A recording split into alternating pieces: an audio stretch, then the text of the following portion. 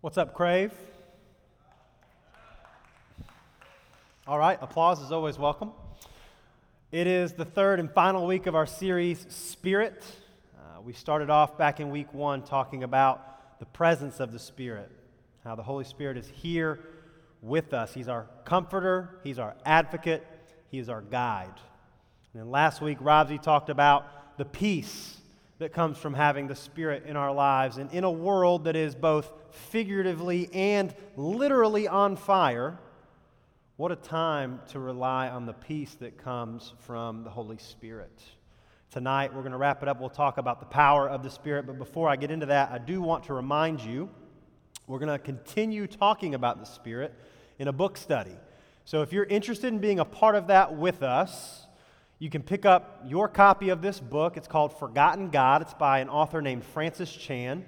You can grab a copy for about $10, $12. And here's what we're going to do. Beginning on Wednesday, November 4th. That's Wednesday, November 4th.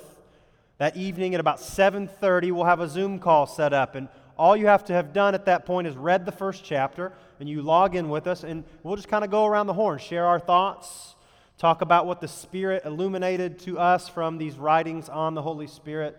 There's plenty of scripture to go over. I'm really excited about that. And whether there are 20 of you or 2 of you who want to participate, this is happening. So grab your copy of Forgotten God. We'll keep reminding you on social media. We'll keep talking about it. But Wednesday, November 4th, we're going to start going over this book. You've still got time to get your copy and to read the first chapter and be ready to come and discuss that with those of us who are going to do that. So hope that you'll consider joining us. Tonight, we are talking about the power of the Holy Spirit, and I just really want to read a lot of Scripture tonight.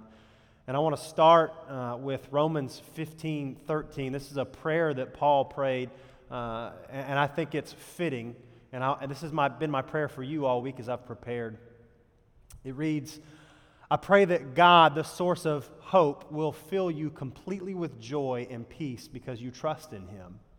Then you will overflow with confident hope through the power of the Holy Spirit. So as I've been praying for you, as I've been thinking about this, hope, joy, peace, these things that I think all of us would say we want, they can come when we place our trust in Christ, and it comes through the power of the Holy Spirit. These things don't just happen by accident. Paul prays in a different place, actually over in Ephesians 1. He continues to pray for the church. He says this, I also pray that you will understand the incredible greatness of God's power for us who believe Him. This is the same mighty power that raised Christ from the dead and seated Him in the place of honor at God's right hand in the heavenly realms. My prayer is that you would understand this power. We sing this song, right? The same power that conquered the grave lives in me. You're familiar with that lyric. Comes from this verse. The same power that resurrected Christ from the dead is available to the sons and daughters of God. That power is available to you. If you hear nothing else I say tonight, hear this and look right at me. The power is available to you. It's not just reserved for professional Christians, pastors, or missionaries. The Holy Spirit wants to empower you so that you can be used in powerful ways for the kingdom, for you. And you got to ask yourself, do I believe that? We'll talk more about that in just a little bit. I'd have you turn your attention to the last words that we have recorded from Christ. This is Acts 1:8. This is a very popular missions verse. I've used it myself on mission trips. It's the last thing Jesus says before He ascends back to the Father. He is talking to His followers, and He says, you will receive power when the Holy Spirit has come upon you. And you will be my witnesses in Jerusalem, Judea, and Samaria, and to the ends of the earth. That last part there translates as roughly where you are now, the immediately surrounding areas, and then to the ends of the earth. This is not just for the people who heard Christ speak those words. These are words that are true for you and for me. When the Holy Spirit comes upon us, we will go and be witnesses. Now, you know what a witness does. You've probably seen enough crime shows, law and order type shows where you know a witness they get up and they testify. They talk about things that they've seen, that they've heard, and that they have personally experienced. And it can't be something that's secondhand. That's called hearsay. It has to be something personal. And so Jesus is saying, you will go and you will tell people what you have seen, heard, and experienced for yourself. And I would just ask you to think about, when's the last time you had a Christ-centered conversation? When's the last time you brought Jesus up? Not just on a Sunday afternoon here. I'm talking about in the middle of the week, at home, at work, at school. Are you being a witness for Christ? Now, what I think happens for some of us is this. We fear that maybe our message would be offensive, and we fear that maybe our message is exclusive, and so because we don't want to offend anybody with what we believe, we just never say anything at all. And what can wind up happening, and I've seen this and you've seen this, is Christians can sometimes come across as just very weak, kind of doormat people. We just let everybody walk on us because we don't want to offend anybody. And what I would tell you is when I read the Scriptures, when I study, nowhere do I see us described as weak. In fact, you've already seen tonight, you'll continue to see tonight, this idea of being empowered by the Spirit. Now, there's another word that we confuse with weak, and that word is meek. In the Beatitudes, in the Sermon on the Mount, Jesus says, "Blessed are the meek, they will inherit the earth." But there's a huge chasm between weak and meek. Weak is an absence of power. There is no power. Meek is power under control. Jesus was not weak. Think about the things you know that he did. Controlling the wind and the waves. Demonstrating his power over the laws of physics, perceiving what's in the hearts and minds of the people around him. That's not weak. Jesus had incredible power, but it was under control. You think about Jesus in the garden when they came to arrest him, and Peter, being Peter, slashes off the ear of the high priest's servant. He's like, "Let's fight." And Jesus is like, "Hold up. I can stop all of this like that. I have all the power to command the armies of heaven, and yet my power is under control. I'm not going to choose to do that." What am I trying to say to you today? You do not have to walk around and apologize for what you believe. Now, you don't have to beat people over the head with it either. You don't have to be aggressive or mean or ugly, but you don't have to apologize for being a Christ follower. And more, it seems like the teachings of this book don't make people very happy. And it's not always lockstep with what society says is appropriate or in or whatever. And I'm just telling you, as a Christ follower, your power comes from the Holy Spirit, not from the approval of man. We've got to be willing to believe that, because only then will we walk in that power and truly be witnesses. Now, I know what you're thinking. I'd love to be a witness, but I have no idea what to say. Raise your hand if you've ever felt that way. Hey, I want to tell people more about Jesus. I just have no idea how to even start that. Raise them up high. Look around the room. You are not alone. You don't have to feel like, I know I'm the only person here who has no idea how to talk about Jesus. No. There's a lot of us in this room. And that goes for me. I have family members and friends who don't know Christ, and it can be difficult and awkward trying to look for a way to bring up things of the faith, to bring up Jesus, to bring up Scripture. But I want to show you this verse from Luke 12. I think this is super helpful for us. In Luke 12, Jesus is talking to his disciples actually about being in a way more difficult situation than sitting around the dinner table talking about Jesus. He's talking about being arrested and put on trial and their lives being threatened. And this is what he tells them. When you are brought to trial in the synagogues and before the rulers and the authorities, don't worry about how to defend yourself or what to say, for the Holy Spirit will teach you at that time what needs to be said. The Holy Spirit will give you those words. Now, I want to give you kind of a footnote to this. Raise your hand if you have ever gone to take a test, and right before that test, you prayed a prayer like, "Dear God, if you help me pass this test, I will literally do anything that you want me to do." Just raise, there's no shame. This is a safe place. Look around. Okay, lots of us, me included. Right? You start making deals with God quick when you walk in and realize, oh no, there's a test today. And you have not studied, And so you're bartering with God. I'll give you my first child to be your servant in your house forever. That's some Old Testament stuff. Here's the deal. You can't just have that happen without having studied it all. Now, I think a more appropriate prayer is, Dear God, I've studied, I've put in the time. It's in here somewhere, but God, you know how I struggle to remember it. Now, that's probably true for a lot of us too. And so you pray, God, please give me some good recall. Help me. That at least shows you've put in the time, and maybe at that point, it can come back. My point with this is, if you never spend any time studying this book, seeing who Jesus was, trying to grow in knowledge of the gospel, when you get to that moment and you're like, all right, Holy Spirit, I've done no work, I've prepped zero, give me some words to speak for you, you got nothing. You've got to do your part, which is open this book. Now, I won't have you raise your hands because I know probably every hand would go up. Most of us don't like reading. We're so busy, and this is just not something we enjoy doing.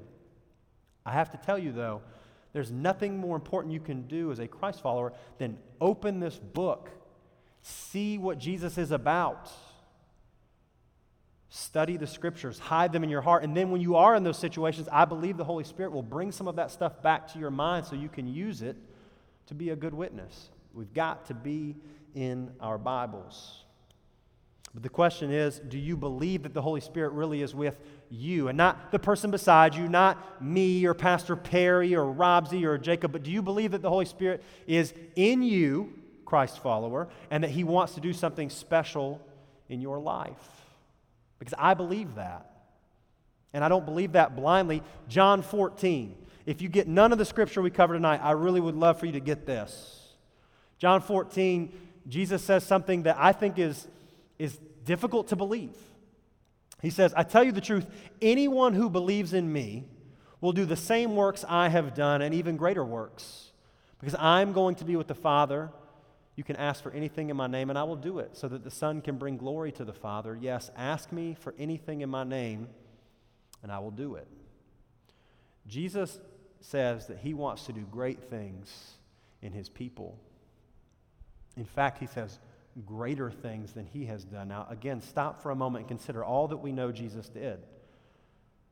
Jesus walked on water. Jesus healed the sick. Jesus literally rose people from the dead. And yet, He says here, you'll do greater things than that. You don't have to raise your hand, but just ask yourself, do I really believe that I can do greater things than Jesus? Because on the surface, we're like, there's no way. There's no way. And I would just submit to you this hypothesis I have, which is the reason we don't see more miraculous, supernatural things that are fueled and powered by the Holy Spirit is because we just don't believe it can happen. We think it's impossible, and it becomes a self-fulfilling prophecy. Now, I want to show you a clip that I think illustrates this. It's from probably my all-time favorite movie, and I won't tee it up much except to tell you it involves a student and a teacher, and the teacher is trying to get the student to do this thing, this task, and the student doesn't believe it's possible, and now we'll watch the clip. Check it out. Love me some Star Wars. Anybody not seen that movie? No clue what that was? Okay, that's okay. You can check out Star Wars. Some of the movies are good. That's from The Empire Strikes Back. And I love that last line that Yoda says to him when Luke comes up and he tells him, I don't believe it. And he said, that's why you failed. You didn't really believe that this could happen. So it became a self-fulfilling prophecy. Now, that's silly in Star Wars.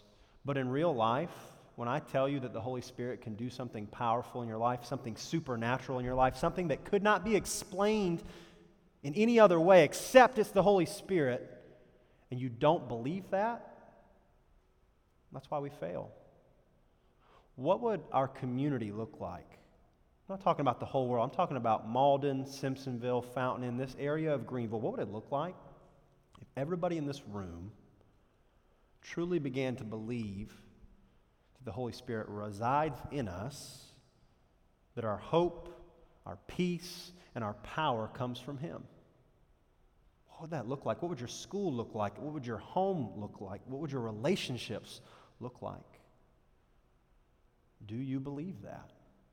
Because I believe, according to Scripture, that each of us have been given a gift from the Holy Spirit. Check this out from 1 Corinthians chapter 12. If you want to read about gifts, this is a great chapter. We'll just look at a little bit of it. Paul writes, there are different kinds of spiritual gifts, but the same Spirit is the source of them all. There are different kinds of service, but we serve the same Lord. God works in different ways, but it is the same God who does the work in all of us. A spiritual gift is given to each of us so we can help each other.